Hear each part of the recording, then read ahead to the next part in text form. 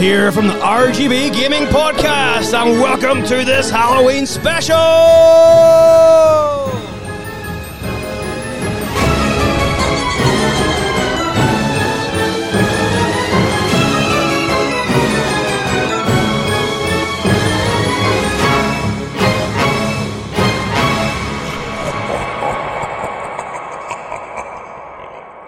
Hello, hello, hello! Ian here from the RGB Gaming Podcast, and I want to welcome 4 amazing guests onto the show for this Halloween spooktacular. See what I've done there? And I cannot wait to get a chance to speak with these 4 amazing people. I have spoken to some of them before, and 2 I have never spoken with, and I am so excited. And we have got a little international flavour here up in the house, and we're bringing the love from across the globe, and that's what the RGB Gaming Podcast is all about. So before we start, I want to thank everybody that listens to the podcast, because without you, there is no podcast. So let's get started. I am joined by 4 of the spookiest YouTubers and content creators on the planet. I am joined by Triangle Face from the Retro Gaming Revival.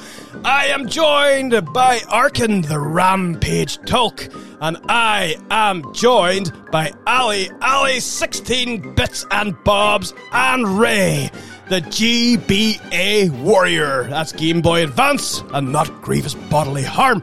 And I want to thank each and every one of them for giving up their time to come to the RGB Gaming Podcast for Halloween. So guys, going around the room, how are we? How's things? And tell us a little bit about yourself, starting with the Triangle Face himself, Mr. Tim. Well, thanks very much for having me on. I'm doing very well. And I'm Triangle Face, part of the Retro Gaming Revival team.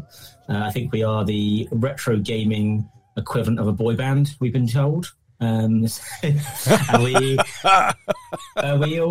do all sorts on our channel. We tend to have guests on, talk about all sorts of different topics. We try to get other content creators on, people involved in the game industry, and they also host an Evercade podcast on the channel as well.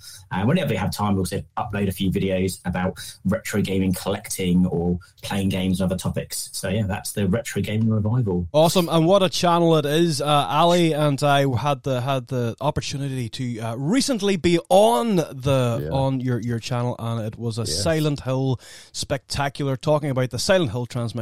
And if you haven't subbed, go check it out, because there are a plethora of amazing videos from all the guys from the Retro Gaming Revival. So that takes me on to my next victim, or my next crazy person that's in the RGB asylum, and that takes me to Ali 16 Bits and Bobs. Ali, how are you, my friend? I'm very well, my friend. I am getting excited and enthusiastic for this spectacular special. Thank you, Mr. Ian, for allowing me to partake. Man, I have in your creepy horrors. If we're letting the lunatics run the asylum, this is the perfect storm, the perfect cast for a spectacular podcast. So, Ali, for those that have been living under a rock and don't know who you are, tell us a little bit about yourself, your YouTube channel, socials. Where can we find you? What do you do? You can find me at 16 Bits and Bobs, drenched in milk, covered in milk usually, getting excited. You know, I every time I get excited, I play in retro games. You'll find me playing some 16-bit. A lot of love for the heyday, the golden days, the best days of gaming. The 16-bit days, big up to the Sega Mega Drive, and all that kind of stuff. Obviously, I love all the other stuff as well, but you'll find me playing all those games and getting excited, and usually getting frothy round the mouth. I can't even say it because I'm already frothed up. But, doing all that kind of stuff. Doing all that. He's foaming like Cujo. He's foaming like a rabid dog here. Ali is going. He's going crazy on the podcast. And then that takes me on to the next lunatic that's here to run the asylum. This is amazing. This guy is all the way from Costa Rica, and he has given up his time to come on to the podcast to be spooky, to be sexy, and to give us some of that amazing Costa Rican flavour. I am, of course, joined by the GBA warrior, Ray. Ray, how are you? How's things, my friend? Oh, thank you very much. Well, I'm actually right now a bit, how can I put this? Impressed. Ooh. I was not aware I was going to be joining professionals. I am just a hobbyist. Hang on. Where's the professional? Who professionals here, Ray? You are on par with us. I mean, I'm right now trying my best to articulate and sound better because amazing. I thought this was going to be like more of a casual conversation, and I am impressed in a positive way. So thank you very much for having me. Yes, I'm in Costa Rica. It's 1 p.m. over here. It's sunny. We are about to enter. We have only 2 seasons here, as opposed to what most of you might know. And we're about to enter our dry season. So dry. Dry season. We are entering we're sort of autumnal, coming into wet, wonderful winter, and you have got summer and dry. Don't fool yourself, right? Costa Rica is always 80% plus humidity. So it's dry, but it's not dry. It's just that it's not raining 24 hours a day. But thank you for having me. It's great to meet you all, and pretty appreciating this opportunity. Ray, you're an absolute legend. Absolute legend, Ray. Tell us this about the Instagram. Tell us a little bit about your Instagram account. Yeah, well, everything began back in like 2020 during the pandemic. I kept my Game Boy Advance and a couple games through my childhood, but then I said to myself, I would like to play some Pokemon trading card game. Bought the card, and it was a rabbit hole that I've been going down through ever since. I had some of my games from childhood, but I just been collecting since 2022. I am over 200 GVA cards right now. There's a lot of garbage, but it's also quite fun. I'm actually, at some point, I said to myself, maybe I'll try doing some YouTube or whatnot, but I don't think I have the time. And listening to you guys, I definitely think I don't have the skills either. So Ray, don't sell yourself short. You have the skills, my friend. As long as you can come on, be yourself, and you know, that's it. That's what we love. And if you ever need any help, we will certainly help you out and give you some advice. It won't be good advice, but it'll be advice nonetheless. But Ray, listen, thanks so much, man, for coming on. I really do appreciate it. And of course, our last guest is the sexy beast. It is our Peter Andre. It is I don't even know. You're so beautiful. I can't keep my eyes off you. Am I still beautiful now? Oh, you are. It doesn't matter. It's beneath the skin that counts. I am, of course, talking about the Herculean, the Rampage, Tulk. Thank you. How are you, my friends? All good. Thanks for having me on. Arkin, it actually made me happy coming on. Arkin, it's an absolute pleasure. Usually. It's an absolute pleasure to have you on. Your profile picture on YouTube is frightening, and you look like someone that would beat me up very quickly. So I'm gonna pull back from all the beautiful gestures and stuff just in case I get beat, or even worse, I get accused for simping for you. So he's already broke the arms. He's already broken someone's arms. I'm holding Edwin's arms in my hands right now. I'm telling you, the man is strong. Arkin, tell me this and tell me no more. How's things? How's the channel? What do you do? Where can we find you? Well, all good. I mean, I'm fairly new on the old YouTube front. I'm still trying to find my way. I create frantic videos. Just you might have to check them out to see what they're about. Just YouTube on the socials. I don't have anything else yet. Yes. Excellent. And of course there is a family connection here, Arkin, because you're not just here because of your good looks and your charm. You're actually here because you're connected to one of these retrobates. And can you explain which one it is and what the connection is? I can. I'm connected to the Girth Tuber of the Year, the one and only Ali 16 Bits and Bobs. Yes. That's correct. It's true. It's true. It's true. The girthiest of them all. I only got there because of the Rampage talk, because he put out all the videos for me while I was away on holiday. So it's all down to him. You have a great PR team, Ali. Yeah, so half of the girth belongs to the Rampage. That's it. I'll take that. We'll share. We'll hold it together. Good. Oh yes. I'll hold the girthy end. We'll hold it together.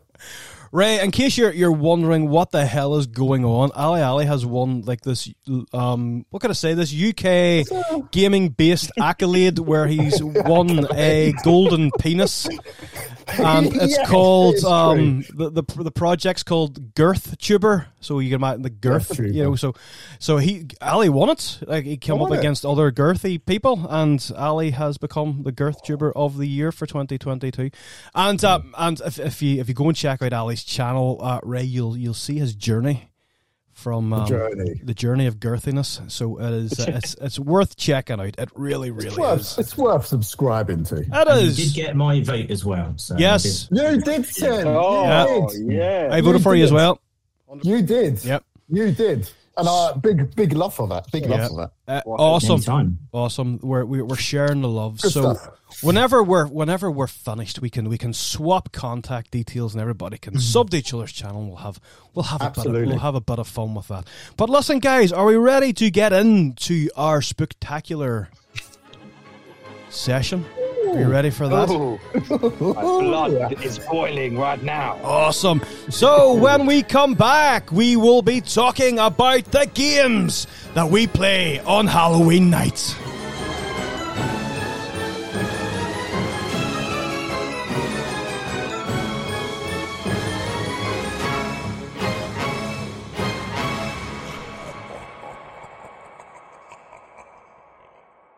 Hello, and welcome back to this Halloween spectacular. That is the RGB Gaming Podcast.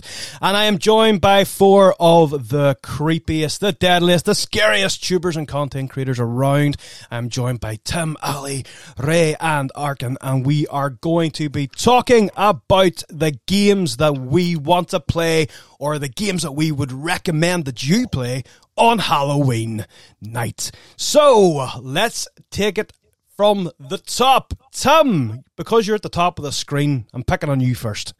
Tim, you've one opportunity here to play a horror game on Halloween night. What are we playing? So my recommendation is going to be the Game Boy game Deadus. If you've not played it before, it's also on the Evercade. So I played it originally in the Evercade. Nice. And twofold reasons, really. I'm also thinking from a practical point of view, if it's Halloween night, you're going to have people knocking on your door, trick-or-treating. Yes. If you've got a handheld game, you can pause it. I was going to suggest some VR titles, because I do love a bit of horror in VR. But you're going to be constantly taking your headset off to answer the door, unless you've got someone manning the door for you. So I thought Deadus would be a good option. It's a game that you could complete it in one sitting. I think it's not too long. You can sit it and you could actually play through perhaps all in that one night. So you can have a full end-to-end experience. But you'd be doing yourself a disservice if you only played it once. You have to go back and play it again. The amount of times you're speaking to characters and you just go, oh, right. I see. You could go back. So if you have not played Deadus before, it is a game where you start off, you have a dream that the world is going to end in 3 days. And you get up and you walk around the town and you're trying to uncover this mystery as to why you've had this dream.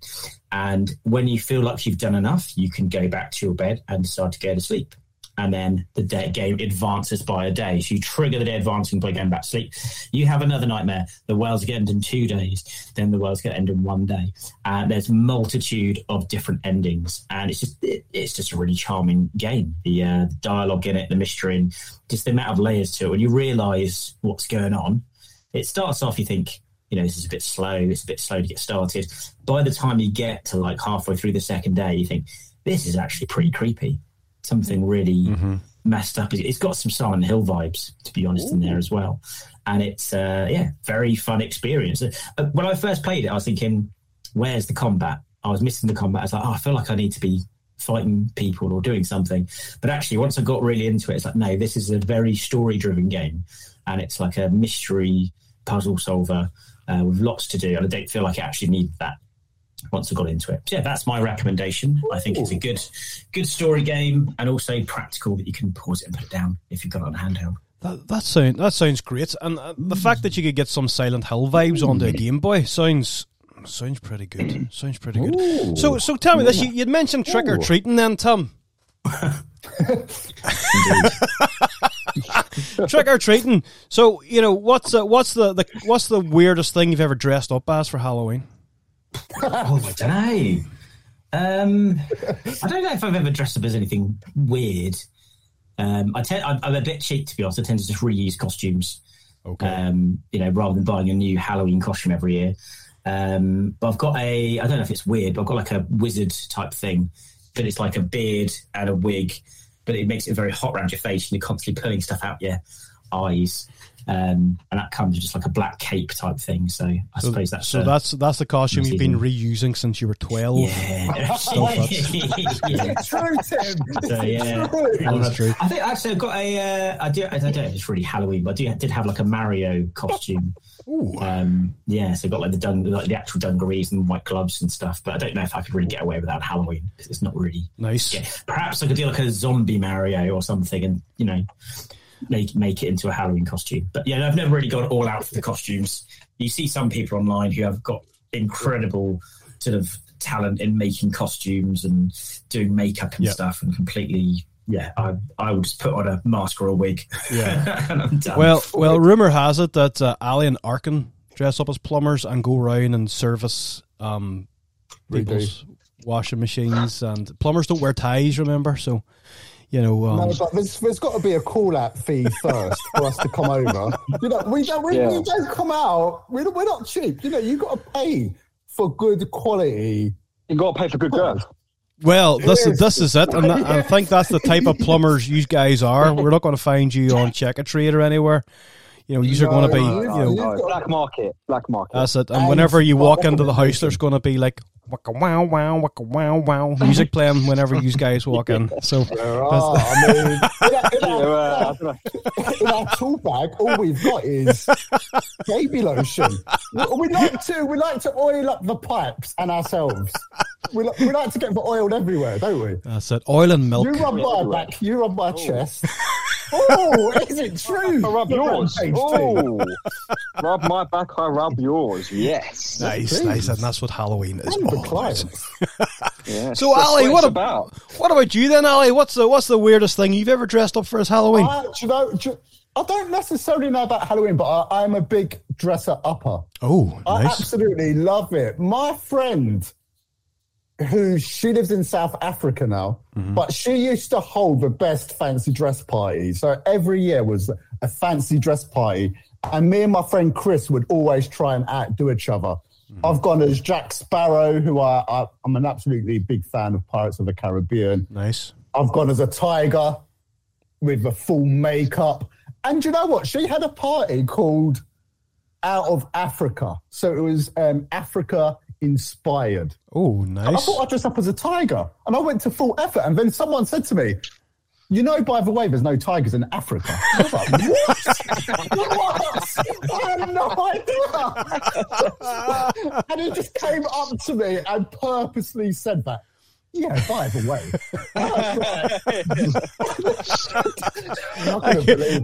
You can't see. Obviously, you can't see this because of the podcast. But Ray shaking his head, going, "No tigers in Africa. Definitely not." Ray, I don't know. Ray, what about you? Halloween? Do you celebrate it over there? Yeah, well, it's not a local tradition. It's very frowned upon, especially Costa Rica is quite Christian. Why not? Yes. But yes, I've been known throughout my life for costume making. I'm a big Halloween fan. It's my second favorite party of the year.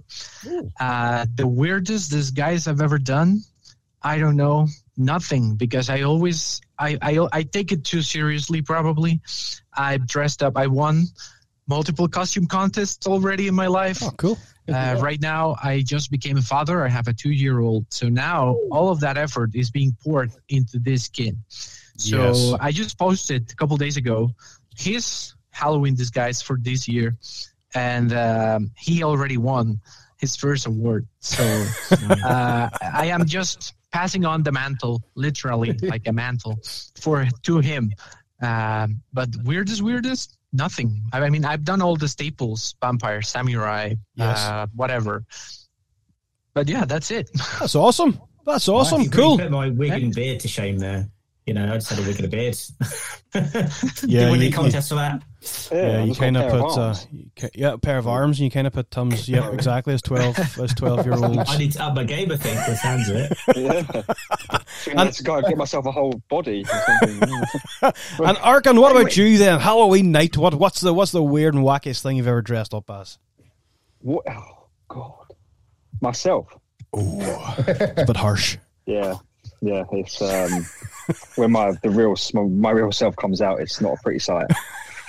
I'm always angry. It's- See, so It sounds on the like funny, rampage. but it's actually one of the hardest things you can actually do. This year, I said to myself, I'm finally going to let go of all the things you keep up for society and just be yourself. So this year, Halloween party, I'm going to take my headphones. I'm going to just dance to my own music, be myself, have You're no a psycho.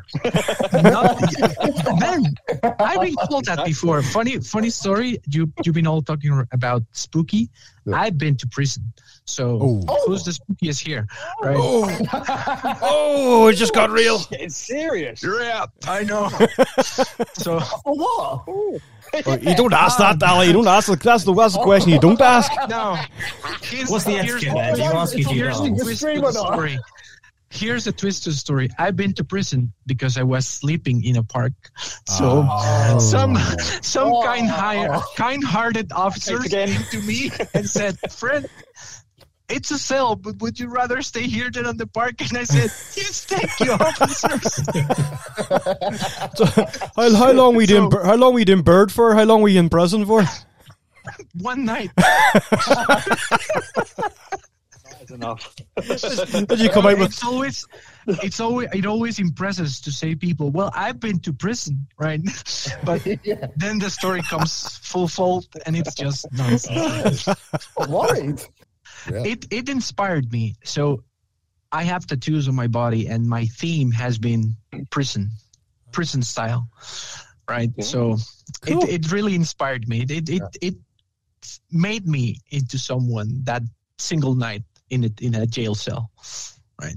Well, that's good. You know, Ali's been in a few jail cells and Yeah, nothing to be ashamed of. well, cages. He's been dancing in cages. Is not really the same thing. He's a cage dancer, so it doesn't really. He doesn't like we look the ketchup. part.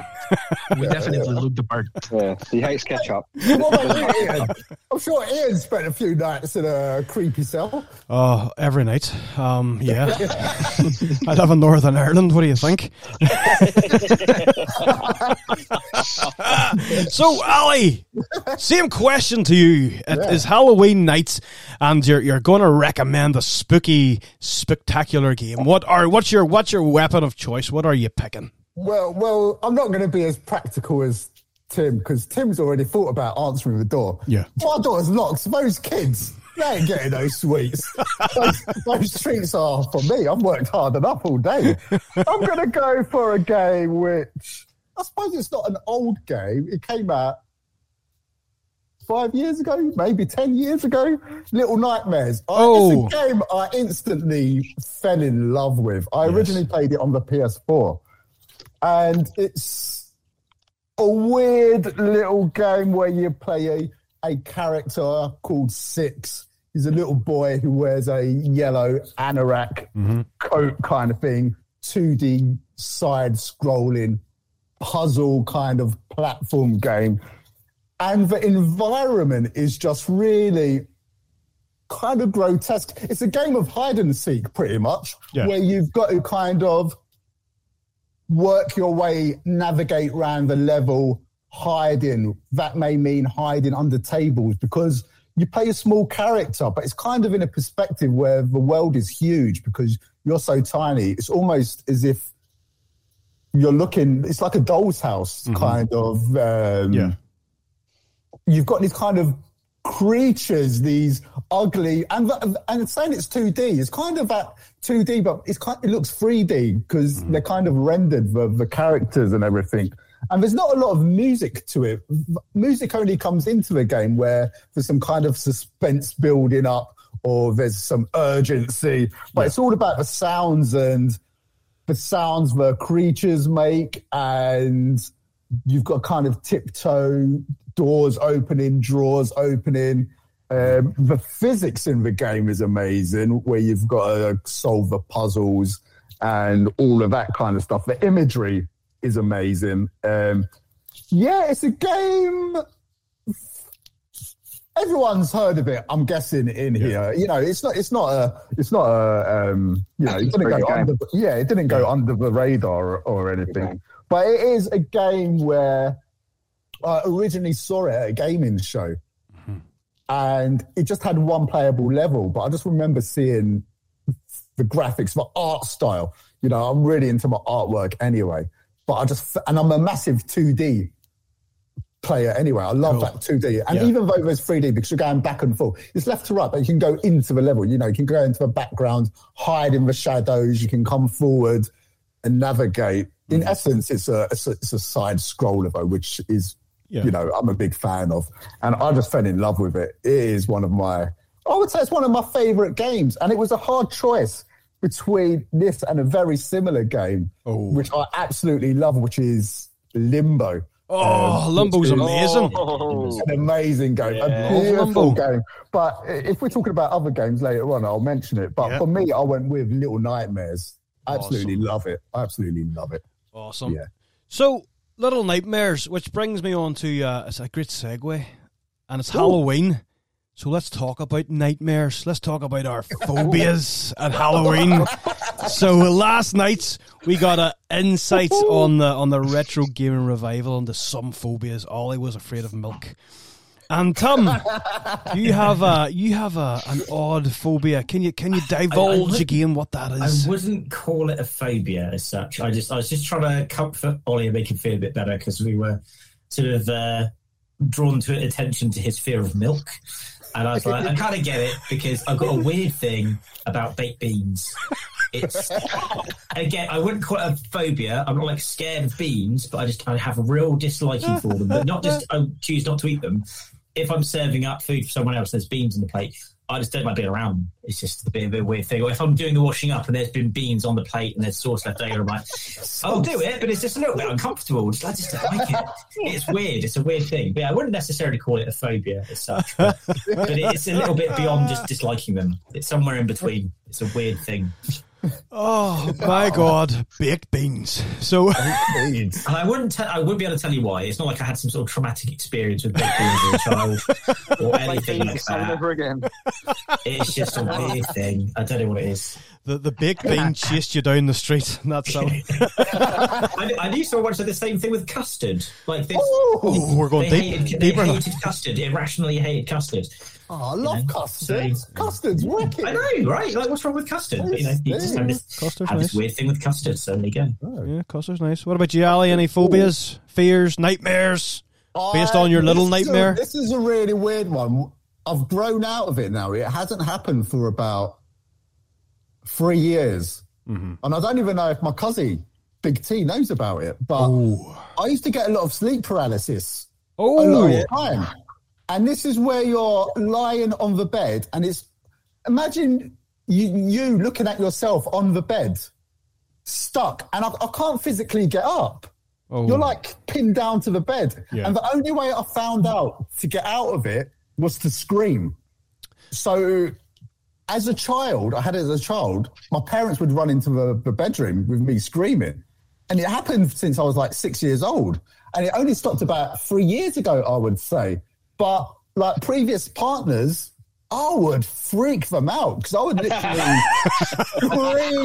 literally scream because it was the only way to get up. Like, it was such a bizarre thing. And I don't know 100% what it's caused by, but I don't know if it was stress.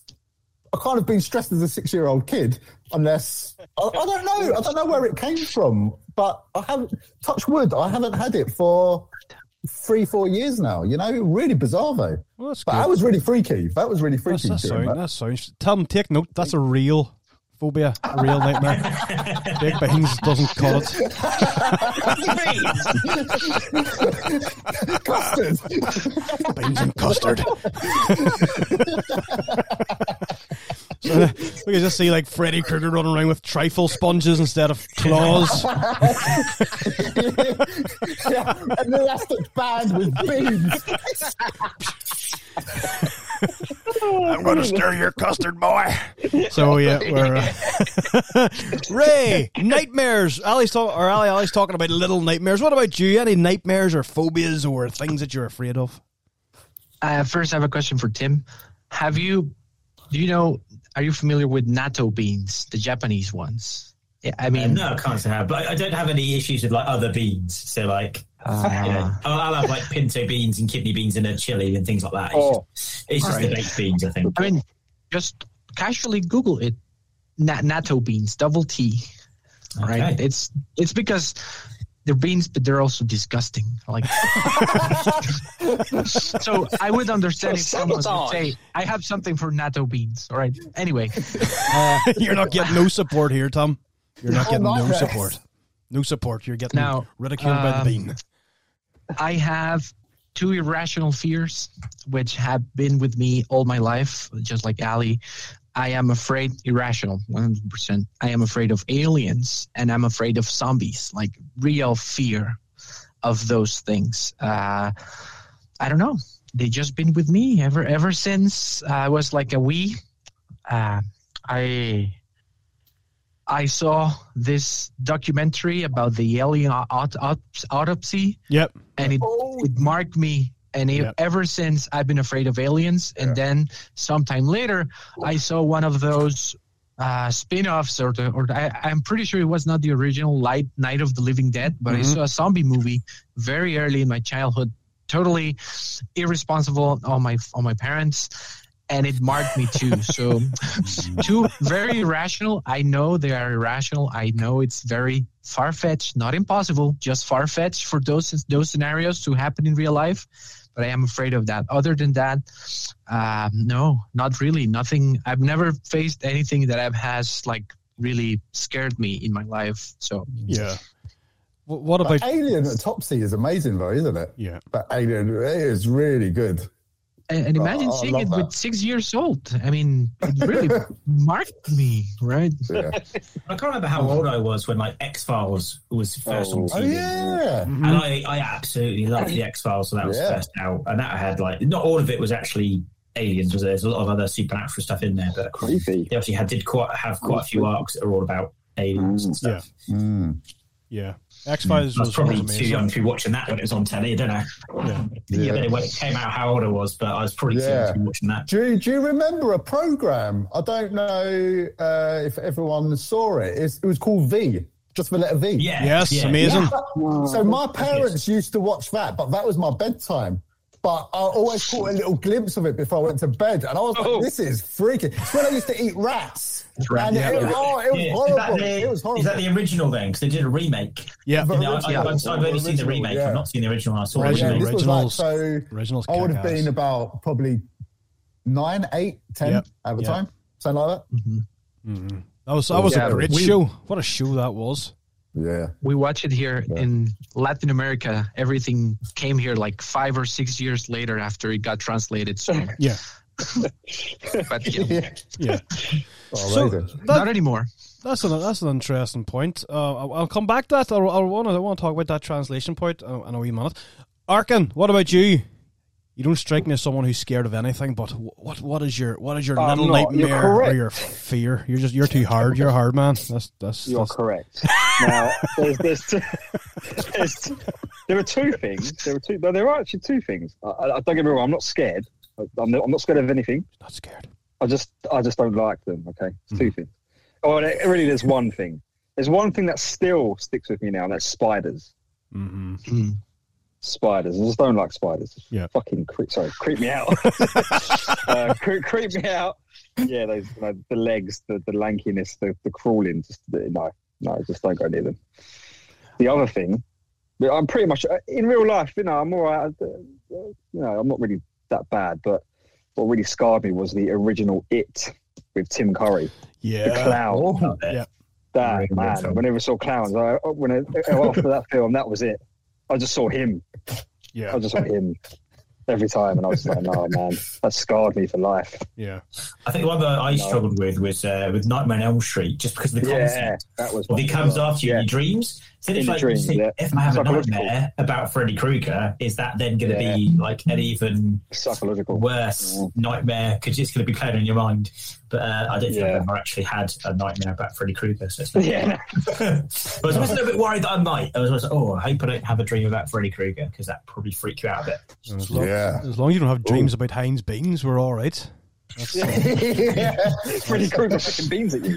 What about if Tim? What about if they're canned beans? I mean, if they're in the can, like as long as the can's not open, like I can be near them. Like I would want. It's like things like if I'm doing the washing up and someone's had beans on their plate and like I'd rather not. But it's not like I'm actually going to avoid being near them. It's just I would not choose to go near them. You don't have to avoid like the bean aisle when you're going shopping. Like, no, it's not that bad. It's not that bad. I think if it was that bad, I would consider it a phobia. If I was like, no, I can't go down the bean aisle, because that's actually then impacting my life a bit. Yeah. I don't think my dislike of beans impacts my life in any way. Yeah. Beans, I'm just going to think of buying triangle face now. Instead of triangle face. Yeah, I was going to say, what about Mr. Bean? No connection there. So not at all, Mr. Bean. Is it like a real phobia? Like you cannot be physically in the same spot, or it's just like you don't like them? No, it's not that bad. Yeah, it's not that bad. I don't want to touch them or pick them up. Only if I have to. Yeah. So I'm normally fine with spiders if I can see them and I can do the whole bit of cardboard thing to get rid of them. Doesn't bother me at all. But if one of them creeps up on me and I turn around and it's like there, I'll have that immediate shock flinch factor. Yeah. Like if you feel something on your hand, you look down, there's a spider on your hand, you're like, ugh. Like that I don't like. But if I can see it, it's far away and I can approach it in my own time, then it's not a problem. Yeah. All right. Creepy. I'm not a massive fan of spiders, but listen, we digress. Ray, Halloween night, what are we playing? I had, of course, to represent my main thing, so I picked a classic. It's almost 23 years for this one, 22. Game Boy Advance, Metroid Fusion. I know it does not come through as a horror game, but that game really builds dread in you. I don't know if you guys have played it, but and first a bit of context. Even though I said I'm not afraid of stuff, I've always been uncomfortable. I'm a skittish when it comes to being chased or stuff like that. So horror games for me have never been about how ugly the creature is or how many spikes or tentacles or whatever. That's pretty tolerable for me, but it's like your things with spiders. They can be there. Evil creatures, horrible creatures can be there, but if they start creeping at me, then I get scared. So this particular Metroid Fusion builds dread because you are chased throughout the game by the main antagonist, which is this the Parasite X that mimics Samus. I don't know how it's said. Yeah, I think you're right. I think it's Samus. I think you're right. Yeah, Samus. That's what I call her. Yeah, Samus. All right. So this character chases you throughout the game, and it's super powerful. It looks like Samus, so it's not really scary until the very end when it transforms, but it really builds a sense of horror on you as you play through the game. And again, because of that I told you, that context, I've never been too keen to playing horror games. Yep. The first Dead Space, I never managed to finish it. There was this, when you release this big monster that chases you, I took out the disc of the Xbox 360, put it in a case, never booted it again. The Resident Evil remake on the GameCube, I have very bad memories of this enemy that they introduced, the Red Death, which were the zombies that you were not burning. Man, I finished that game, put it in its case, and never opened it again. And I am, and again, very skittish. I used to play Dead Space during daytime, lights on, people in the house, door open, like not the right setting for horror games. And even like that, was not able to finish it. But yeah, Metroid Fusion, again, nice. It's interesting that Tim brought a Game Boy game to the as his suggestion, because you would not think that something as detached as a handheld and as a game with pixels and whatnot could build such a horror theme around it, right? It's easy nowadays, I think, with games like Outlast and some others that are quite scary, that to get you to feel that dread. But having it in a handheld and still feel that urgency, that horror, it really makes me think that it stands out. And it's a bit of a trope, because I've seen many videos and many read papers about how Metroid Fusion is actually more a horror game than anything else, right? So that's it. That's my recommendation. Nice. Don't play it with lights off and whatnot. Awesome, Ray. That's an awesome choice, and that sort of lingers in my mind with another question to digress with. You can see there's a bit of a pattern here. What about when we first played a scary game, right? So out of all the horror games that we've played, what is the game that stands out the most to give us like the biggest scare? So, Tim, horror games, is there one that you can recount and think, when I played that, this is what happened and this is what made me scared? Yeah, I think absolutely the first playthrough of Resident Evil 7 in VR. I played that game through multiple times. I absolutely loved it. I love the story, love the characters. Multiple. But nothing beats that first playthrough when you don't know what's coming, because it's so much more scary, because you're going into rooms where you might not encounter molded for a while, but you don't know that there's nothing there. So it's the atmosphere of it. When you're playing it through, like if you're on your second or third run, you know, okay, there's nobody in this room for a while, I can just walk around. But the first time you play it is really creepy. And like the first section where you're in the hut before you get to the main house, and his girlfriend's there, and you know she starts just running past you, just appears in front of you, and always jump scare bits. That's really good. But then the bit that I actually jumped at the most was there's a section where you play. I can't remember what name of the girl now that you take over. The girl that he's going to try and find. Maya. Yes, that's it. Thank you. Yeah. You take over as her for a bit, and you go into your inventory. You've got no weapons, no items, and you're just on your own. You're walking through, and there's this section where you're going through the ship, and there's like mold on the walls. Obviously, the enders are like the molded creatures that come down. And there's one moment where I just caught out the corner of my eye, because it's in VR, so I've got everything around the full vision. I just catch a little bit of mold out the corner of my eye, and I thought there was a molded right next to me, and it really made me jump. And I turned around, it was actually just a bit of scenery. There wasn't an enemy there. It was a bit of mold on the banister. And I paused it and took my headset off, and I had my Fitbit on, and my heart rate was up really high. And I was like, it just shook me up, because I was like, I don't have any weapons, I don't have anything on me. I'm walking around in this really creepy ship, and I just thought it was there. But it was actually, the thing that scared me the most in that game was a bit of mold on a banister. wasn't even a real enemy. That's how good the scenery was, and how good it set you up. Has anybody else here? Has anybody else played that in VR? Yes, I've never played it. Very briefly. 7. I am correct in thinking it starts off where your hands are tied into the chair, and a woman comes at you with a knife. Am I correct? No, that's not the very start. It's after there's like a bit of a. I played that, so maybe I played that at the It's point. Near the start. It is near the start. So there's a bit where you see Maya, and then you go to the baker's house. Yeah. And right at the start, you're in the baker's house, and there is a bit where they stick a knife in your eye. Yeah. So when I went to my friend Stephen's house, I must have jumped into the game at that point.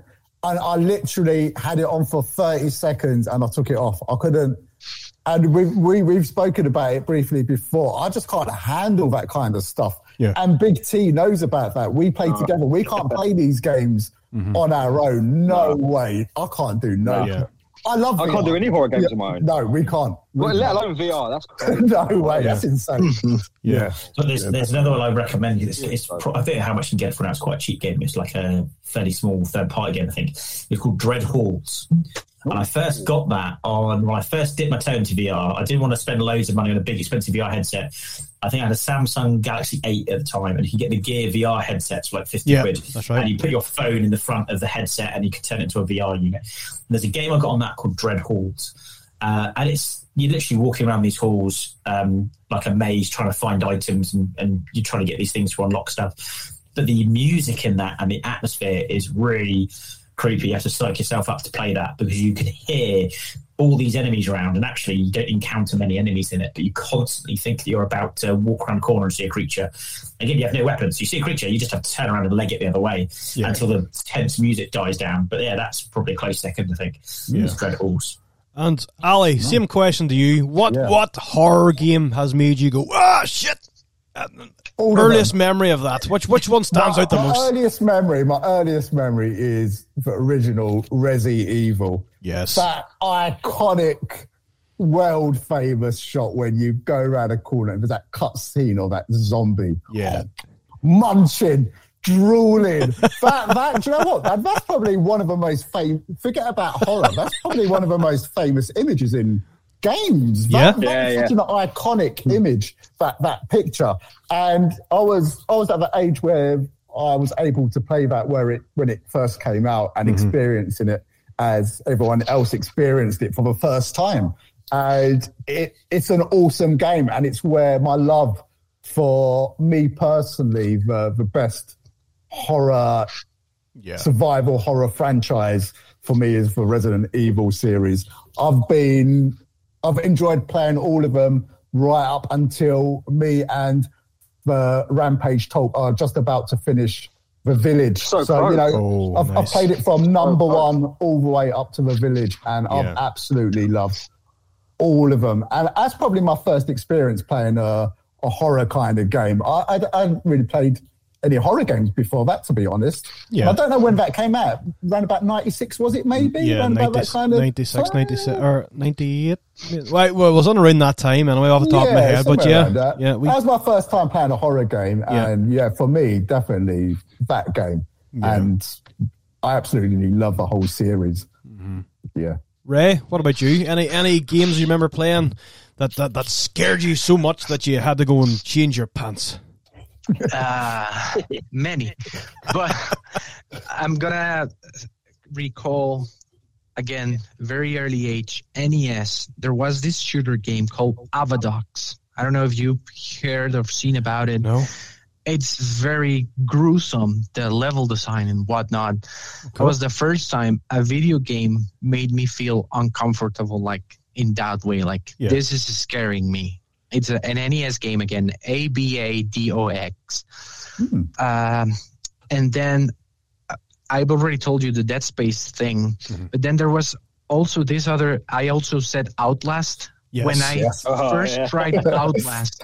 The thing with Outlast is that it makes you feel really, you cannot do nothing. There is no combat. All you can do is run, right? At least in that initial part. To the spot in which I got in the game, I said to myself, there is no way for me to do anything here.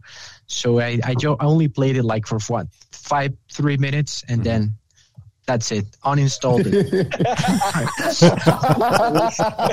Removed completely. Yeah, but again, that first game, Avadox for the NES, was the first time a game made me scared. So it's very, very early on. That's untrue. I'm dying to see what that game's like. Tom, are you doing any research on that as we speak? No, it's actually, you made me think of something with a name. There's a VR game which remind me of is there's a duck hunt game. It's called Duck Season. Have you heard of that? Have you seen it? It's like I've never actually played it, but I've watched videos of people reacting to it because I think people reacting to it's really funny. So it's a game where it's in VR and you play as a kid playing Duck Hunt. Okay. And basically, I can't really not spoil this, because it's the twist is part of the reaction. This kid playing Duck Hunt, and depending on what you do, there's different things that happen that you can get sucked into the game. And you get pulled into Duck Hunt. And there's one where the dog comes out of the game and comes after you with a knife. Up until that point, it's just like, it's a game. You can play Duck Hunt, but VR. And all the videos online where people have got the game and they've got someone to play it without telling them that it's actually a horror game. Yeah.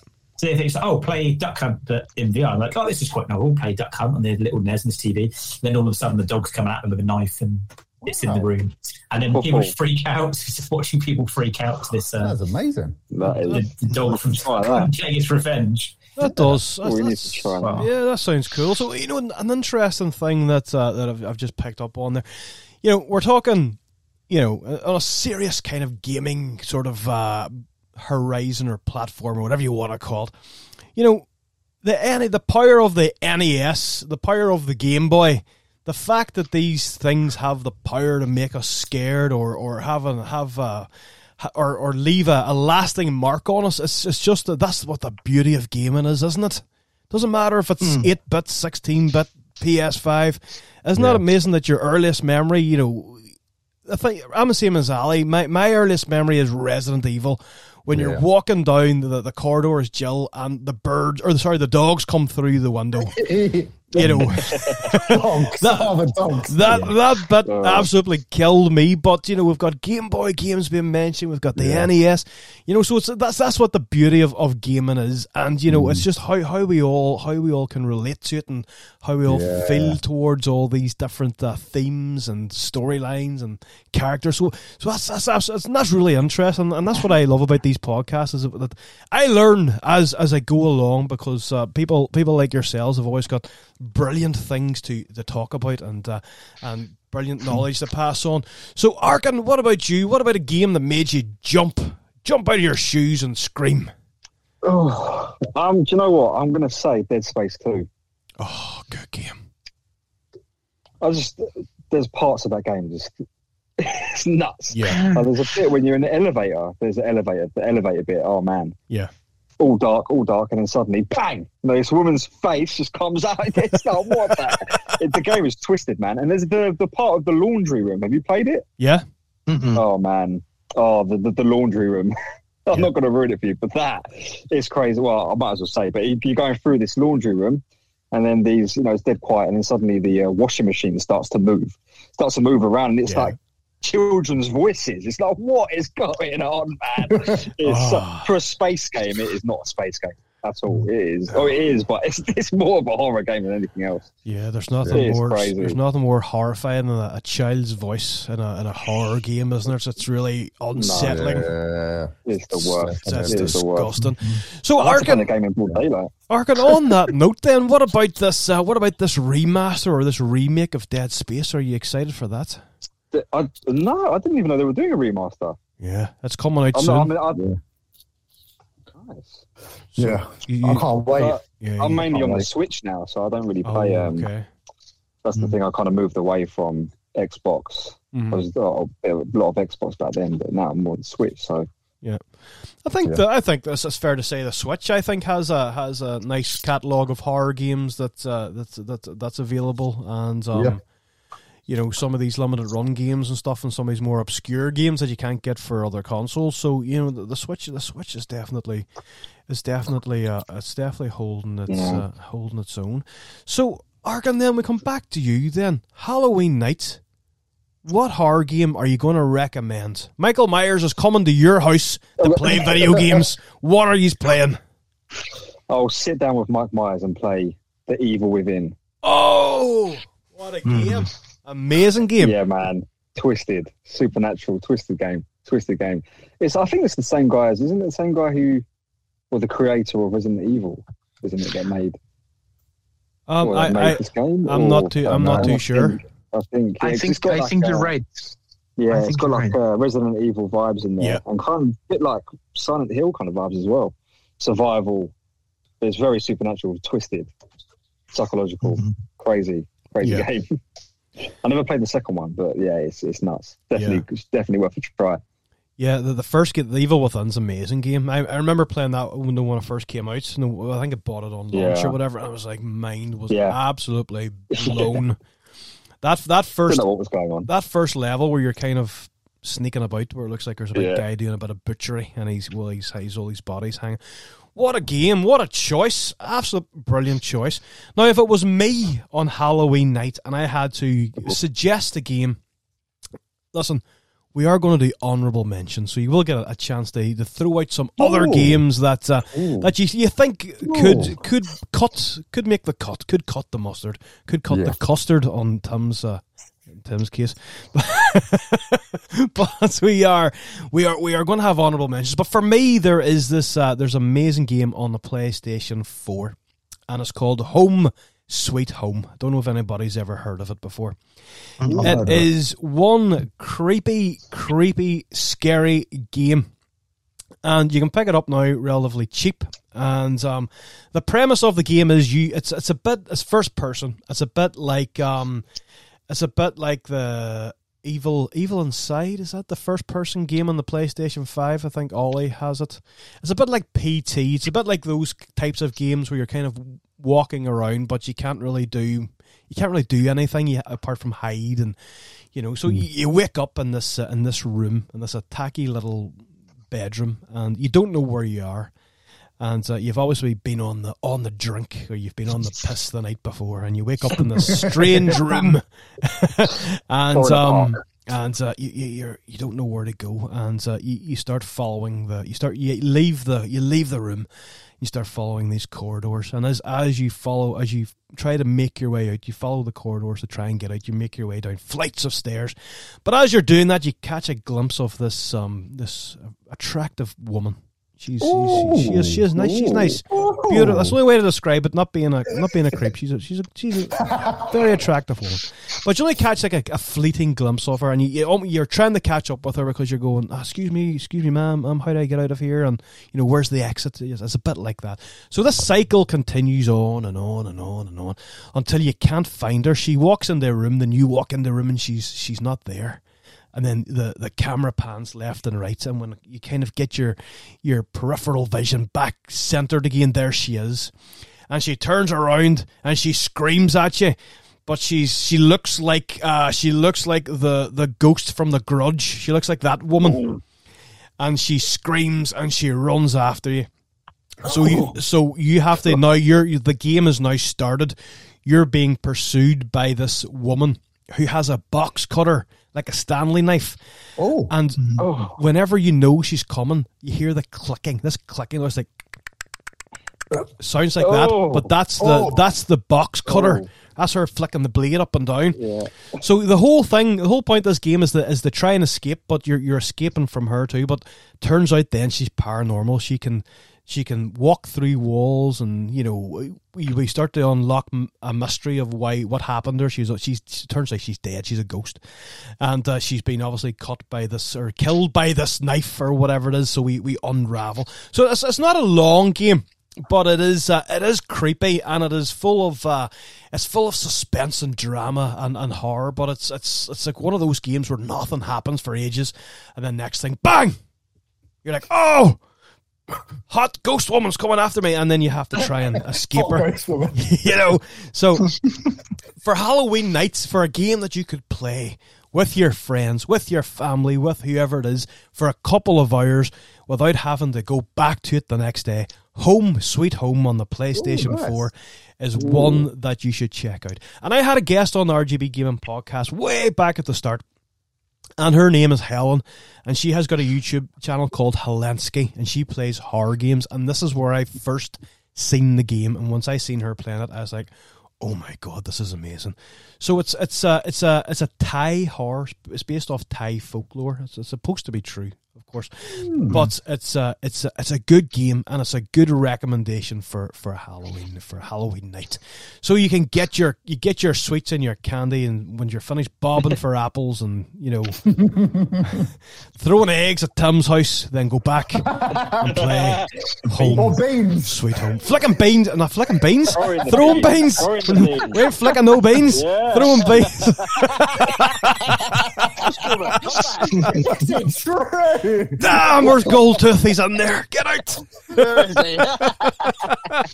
Whenever we're finished throwing beans at Tim's house, then go home and play home, sweet home. So, listen, we still have a wee bit of time, a little bit of time. And as I said before, I wanted to talk about the honourable mentions. But before I do that, Ray, I had said about the translation earlier on about these games. Tell me this.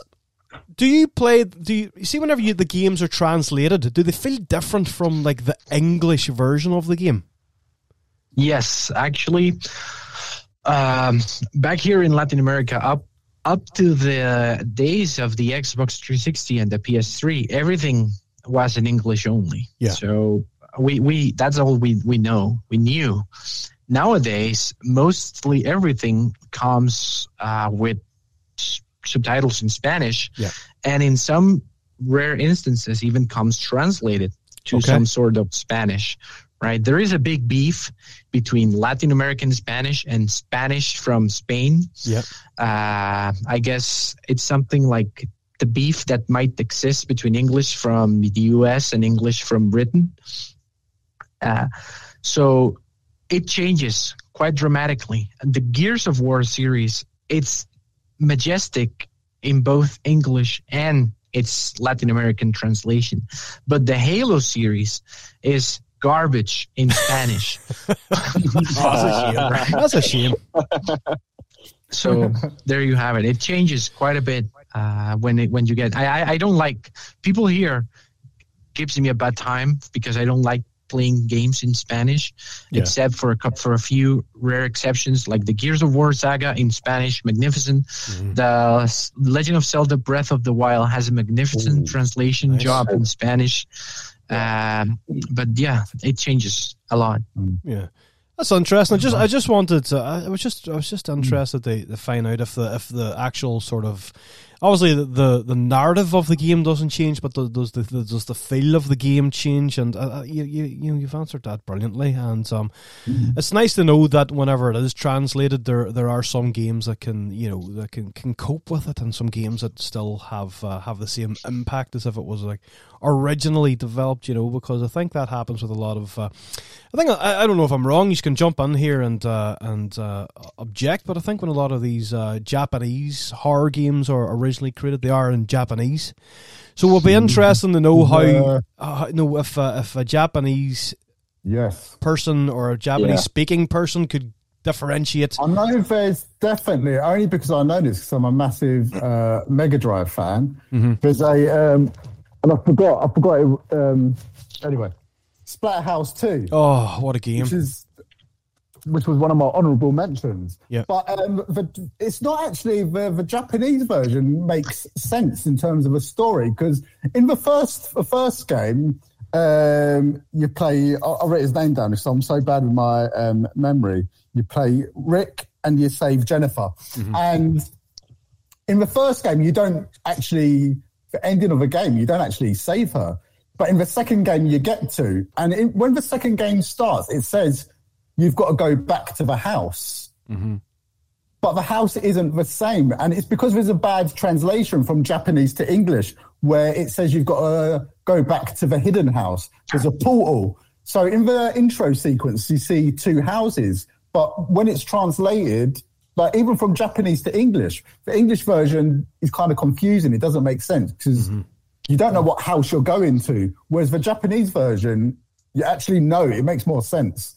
Yeah. So even the English don't always get it right either, from a Japanese version to an English port translation of it. Because even a game that's near and dear to our hearts, Ali, Resident Evil, like the voice acting, the English voice acting is terrible, no matter which way you look at it. So you could imagine maybe what that would sound like with a Japanese Definitely. I would say it's more cohesive and it makes a bit more sense and stuff. Definitely. And even that translates into movies, don't it? I'm a massive anime fan, and a massive Studio Ghibli fan, and I'll always choose to watch it Japanese with English subtitles, because it just sounds way better and it's the way it was intended. Yeah. Having said that, Studio Ghibli, I think Disney actually do the voices, take over to do the voices, so they're not too bad. The Ghibli ones, but anime, I will always watch Japanese. Even for movies. Even I'm mad about horror films. You can probably see behind me there, but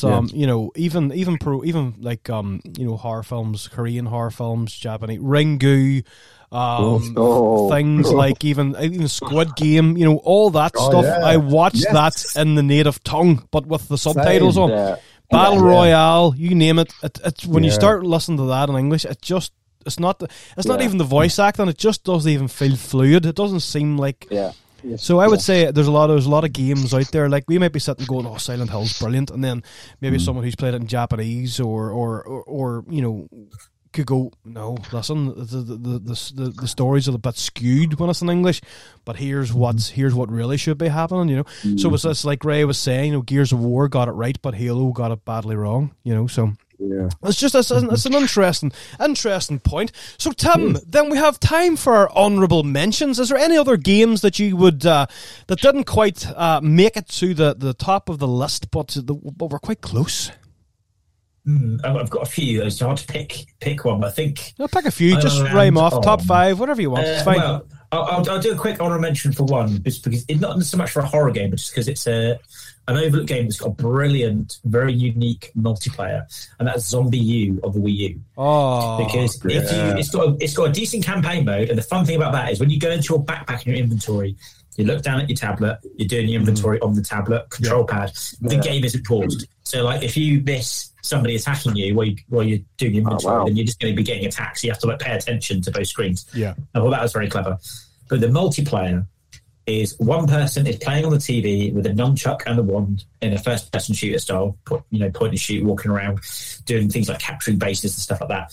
The other player on the tablet is almost doing like a tower defense style game as the zombie master, choosing where the zombies spawn on the map from like a top-down view. And both those games are very different experiences, but you're playing against each other and it's interactive.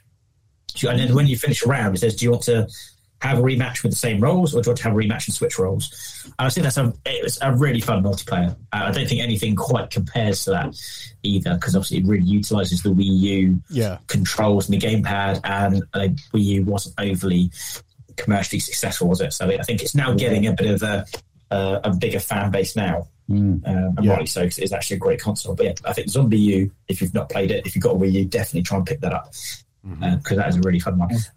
But in terms of horror experience, I would say another VR one, because I do love my VR horror, and that is the Persistence. Okay, never heard of it. It's on PlayStation. It's a really cool story. I really like the concept of it. It's in space, and the idea is that your mind and your consciousness is on the main computer, and it can be downloaded onto like a 3D printed body.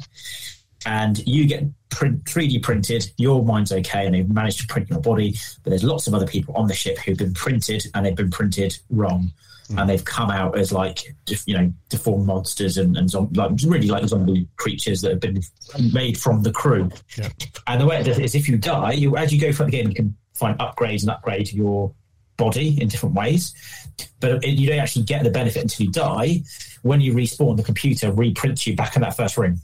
So you always go back to the first room, because that's where your body is printed. It's saying, right, we're re-downloading your brain onto this new body with all the upgrades you collected since you last died. And you go off and you do it again. So if you get all the way down to the other end of the ship and you get killed, you get printed again back in the main control room. So in terms of how the game works, I think that's quite clever.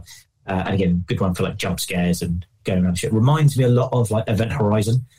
It's that horror in space, kind of like Dead Space as well. It's got that sci-fi horror feel to it, and yeah, it's a good VR one again. Awesome. Just because there's something about doing horror in VR. You've got headphones on, all you can see and experience is the game. You're just really immersed. I just think it's the perfect environment for horror. I'll tell you one thing, Tom. Like, you're afraid of custard and beans, but you're a braver man than I am. I couldn't immerse myself in VR as much as you can. Oh, I love horror VR. You know what Tim can't take? He can't take beans in VR. No way.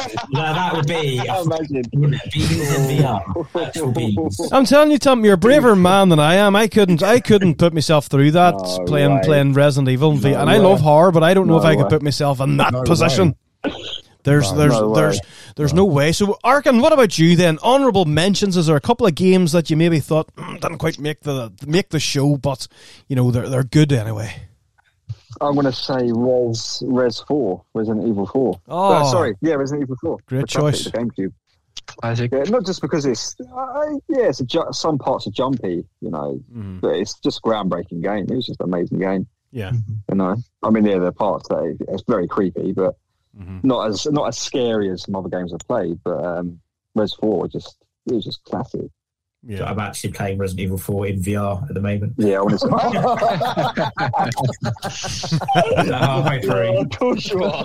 I should have said that, really, Resident Evil 4 in VR. Actually, I will stop going on about VR. But we love your VR stories, Tom. We love it. Yes. Keep the VR coming. I would definitely say Resident Evil 4 in VR is actually one of the best VR games for the mechanics and the controls that I've played, because if you pick up the weapons and stuff, sometimes you play a game, you go to grab the gun and your hand has to be in the right, and if there's something coming at you, you want to grab it quick, and if you're there and you're like the hand's not quite in the perfect position and then you pick up the gun and you drop on the floor, it's annoying. In Resident Evil 4, as long as you have your hand in the general area, it'll grab the gun, and if you want to let go to grab something else, you just drop it and it'll automatically go in the holster as opposed to falling on the floor. So if someone's coming at you, you fire all your clips into something, you drop it, you grab your other gun over your shoulder, and then you start firing again. Man. And it's a much smoother experience. A lot of the VR games are played with like the Oculus controls. Although great, sometimes in a pinch, the controls just the physics of the game kind of let you down. But the physics in Resident Evil 4 are really solid. So I think it's a really good VR experience as well. Brilliant. Yeah, for survival. Sounds like they tried to make it actually fun, which is one of the main things. With those VR controllers, you're always having like a hard time getting it just right. Yeah. And it's cool, isn't it? If you're trying to like reload a gun in VR, you want it to feel authentic. Yeah. But at the same time, you want it to just work. You don't want to be there like, oh no, it's not got it quite lined up properly and it's not working. I drop a clip on the floor. Yeah, it's definitely not as realistic, but more fun. Yeah. Any other games, Arkan, that you had on your list? Dead Space 2, but I suppose I already mentioned a little bit earlier about it. That's for horror, definitely for horror. That one, that made that. I had to play that in broad daylight, literally. Blinds, if the blinds closed, I couldn't play that at night. So from the UK to Costa Rica, we're all playing Dead Space at daytime. With a house full of people, it's there's no cultural difference when it comes to horror video games. Ali, 16 bits and bobs. What honourable mentions have you got for us? Let's give some honourable mentions to the mighty Sega. We mentioned a little bit of Splatterhouse too, but let's big up House of the Dead. What a game. I absolutely one of my favourite shoot 'em ups of all time, especially the Dreamcast. Paul, beautiful, amazing. It is beautiful anyway, but I absolutely love House of the Dead. Splatterhouse 2. I mentioned a little bit of Limbo, which is an amazing, beautiful black and white film noir style game. I can't remember when that game came out. Whatever it was, if it was 10 years ago, if it was 15 years ago. But it's in one of my, I would say it's in one of my top 10 games of all time. Because I absolutely love it. I absolutely thought it was a beautiful game. And an amazing thing what Splatterhouse 2 has got, by the way, which is a really cool thing. When you play, if you get caught by the ghosts, it's got a really cool games mechanic where it makes all the buttons reversed. So you've got to play reverse before you break out from the ghosts. And one for the kids, Luigi's Mansion, which is an amazing game. Oh, what a game. Luigi's Mansion's amazing. Game. Yeah, great game. And they're my honourable mentions, I guess. And of course, all the if anyone's played a Resident Evil game, they're all amazing. They're all brilliant. Yeah, they're all brilliant. Yeah. I know. I totally agree. Totally agree. Ray, what about you? Any honourable mentions? Any other games that may make the list? Well, I already mentioned a few games that have made me feel uncomfy or scared. All of those. But then there is another game that is not a horror game, but builds horror in you, right? Through that uncomfortable setting and whatnot, which is another Metroid game, which is Metroid Prime 2 Echoes.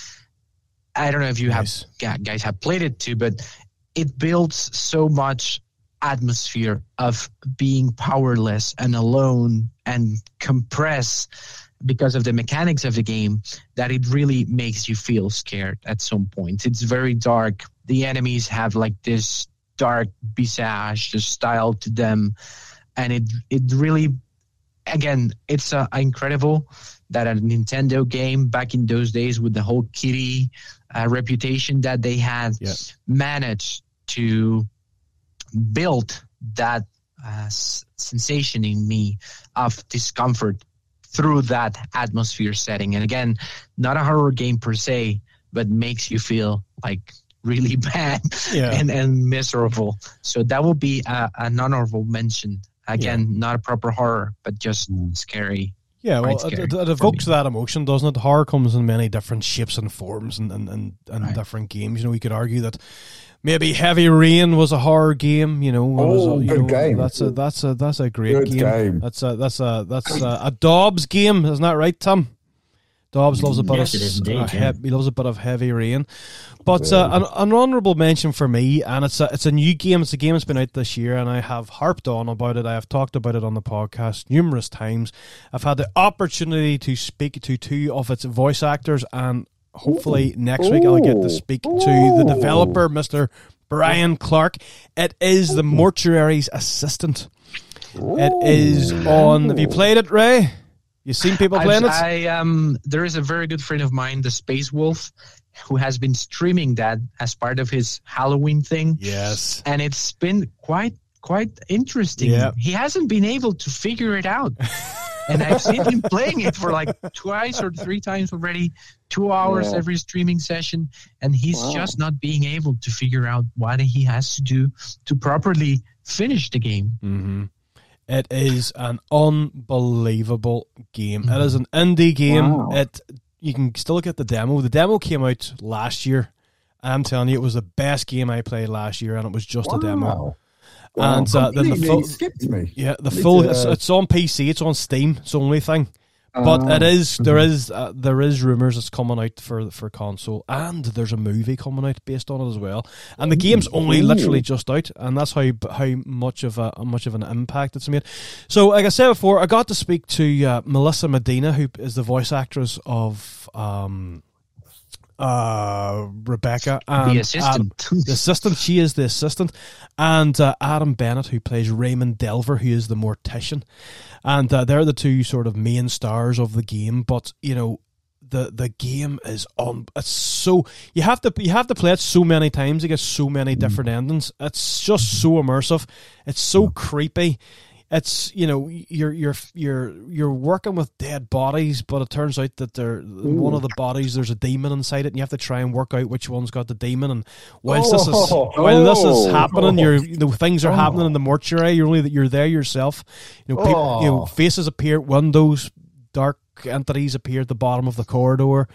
Telephone rings, fax machine goes off. It is unbelievable. It is unbelievable. But listen, and I'm not like shameless plug, but if you want to know more about it, go listen to Melissa and Adam talking about it, because they were and hopefully I'm hoping this weekend or Sunday I'll be able to speak with Brian, the guy that developed it, Brian Clark, and it's been my favourite game. It has been my favourite game. And if anybody's played Return to Monkey Island, the new one, or the Return I think it's called Return of Monkey Island, the new one.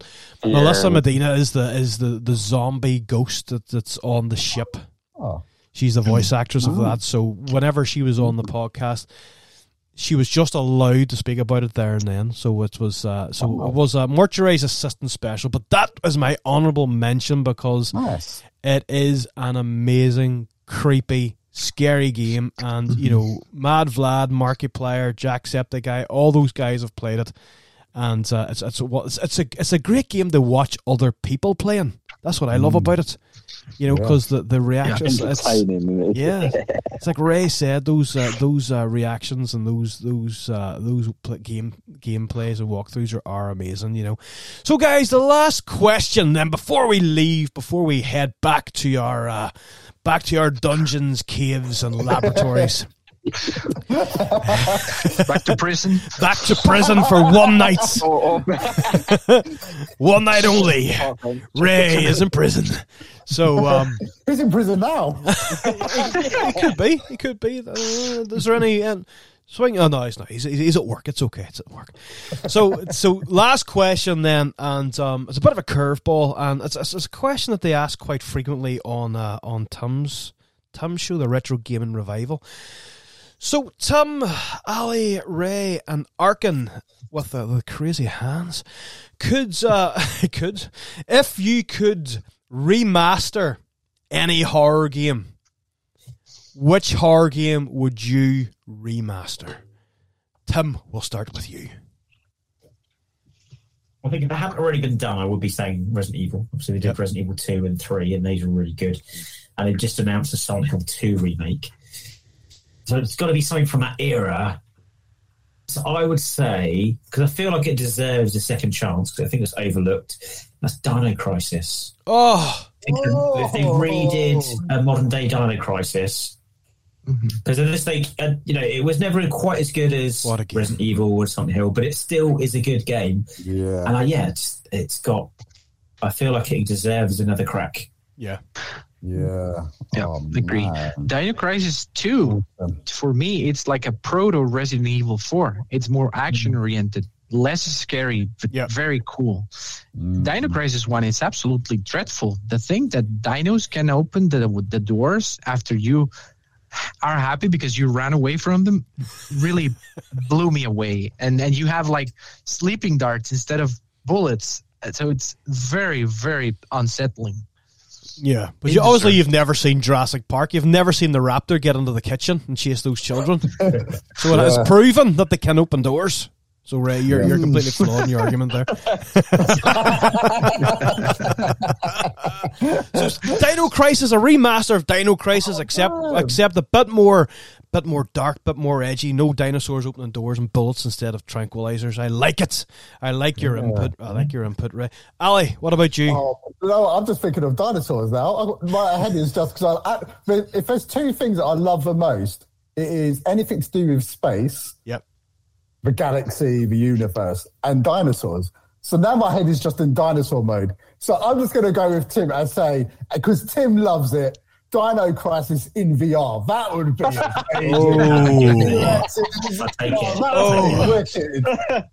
If anything is being remade, it needs to have at least a VR mode or an option to play in VR. Yes. In my humble opinion. Yeah, because there's so live my life in VR coming out, isn't there? Which are the remakes? I'm sure like 4's getting remade, Dead Space is getting remade. Yeah. Silent Hill, the big one, what we were recently talking about, Silent Hill 2 is getting remade. So yeah, I'm just going to jump onto Tim's and go with Dino Crisis VR, which would actually be a lot of fun. Well, that would seem like the next sort of step in evolution, excuse the pun, in terms of Capcom bringing out their next big series of games. Yeah. You know? Definitely. Yeah. And Capcom are amazing. What they've done, you know. Everyone... Do they copy them? I mean, for me, the best beat 'em up of all time is Street Fighter 2, which, then everyone copied that. Then they came out with Resident Evil, and then there's loads of spin-offs of that. They've made some good stuff. They are definitely innovators when it comes to original gaming. Definitely, I couldn't agree with you more, Ali. Yeah. So, Ray, what about you? What about a remake of not even a horror game, but a scary, creepy, disturbing, twisted game? What would you like to see remade? Well, I don't have a choice for that, really. But you know what I would love to see?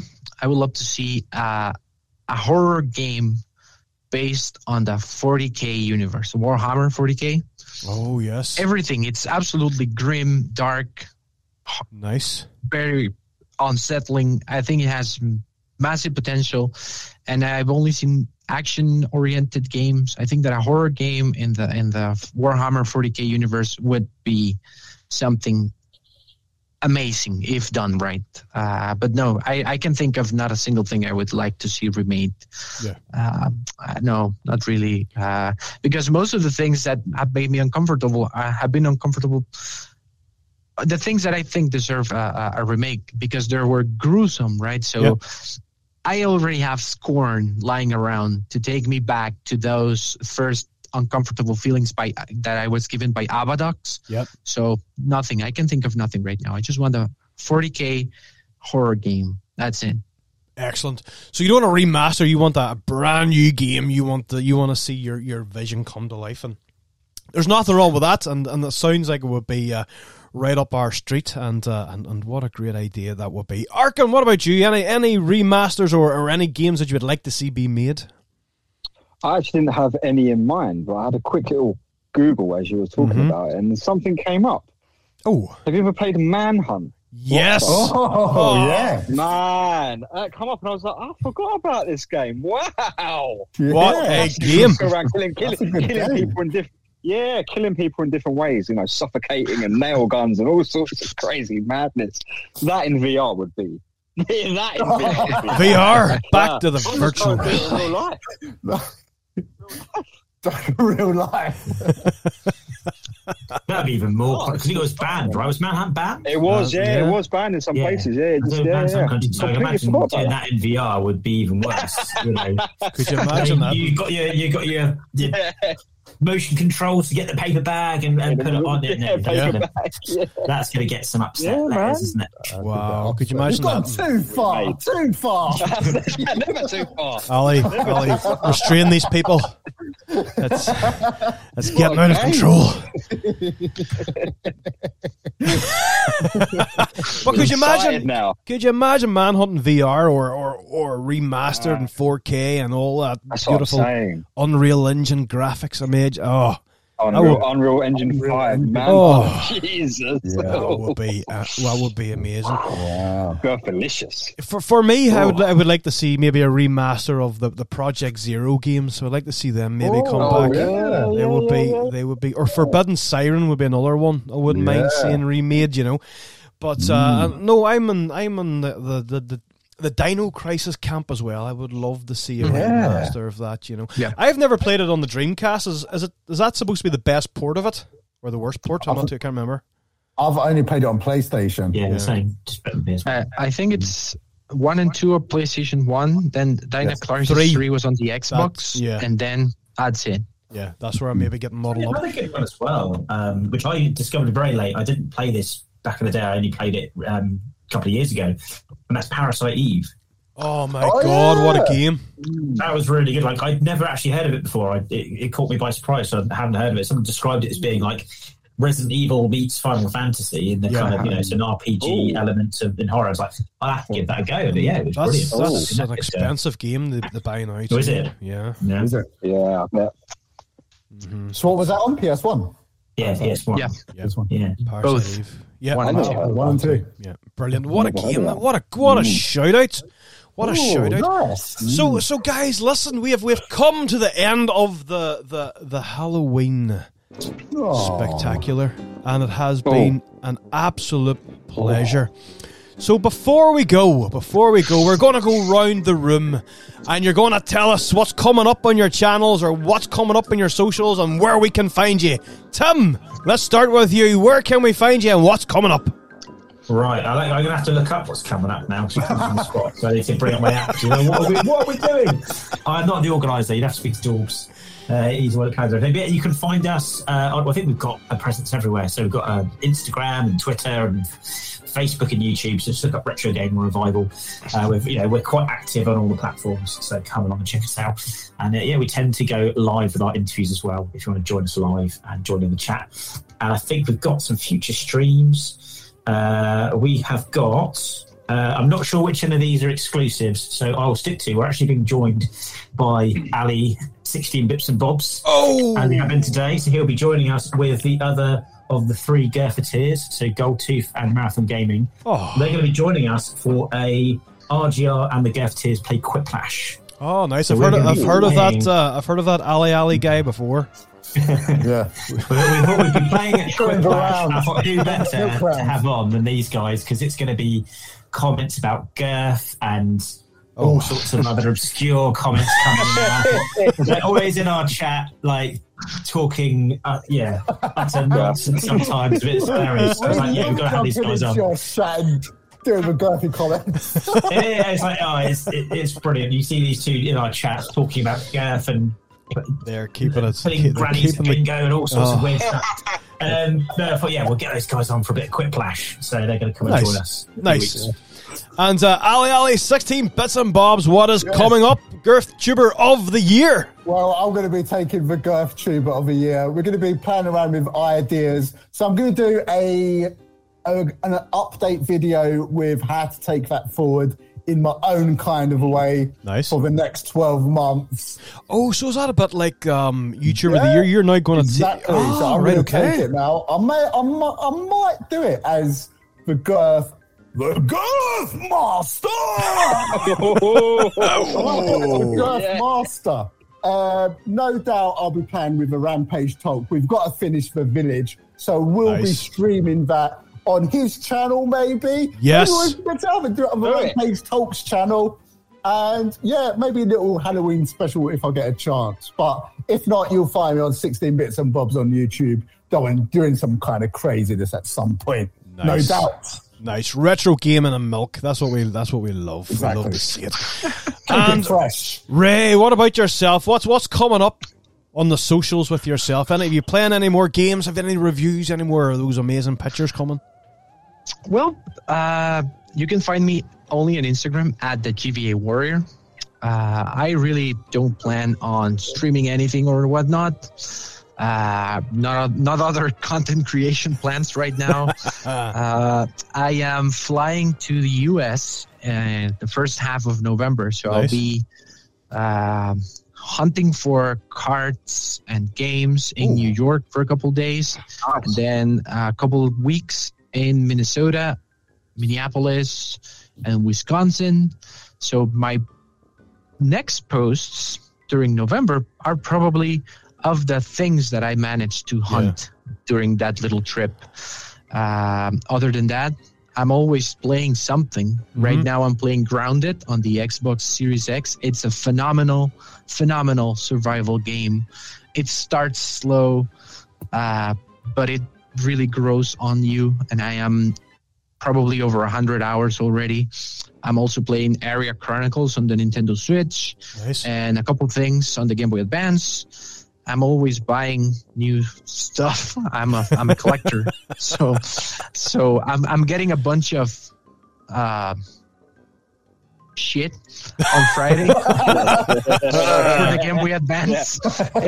It's a little brown bag of cards. Goodie bag. Yeah, and then that's it. That's what's in store for me.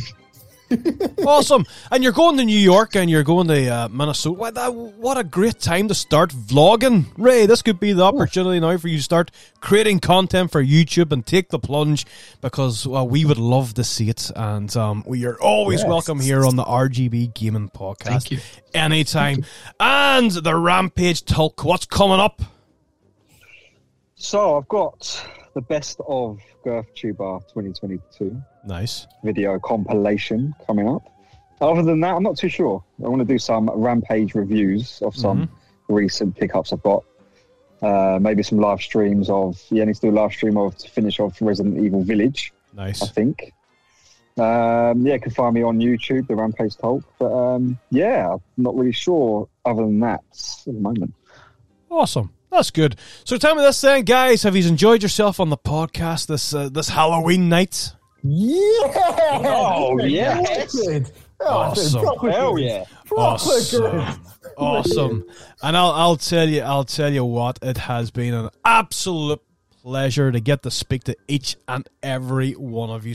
So listen, guys, I want to thank you so much for coming. You have been absolutely amazing, and you have warmed my heart this evening, because you are a great bunch of guys, and I couldn't have asked for a better panel. So I am truly blessed to have all these great guests on the channel. So guys, that is the end of the podcast, and I want to thank Tim, Ali, Ray, and Arkin for being amazing guests. Don't forget to go and subscribe to their channels. Check them out on Instagram, and I will see you in the next podcast.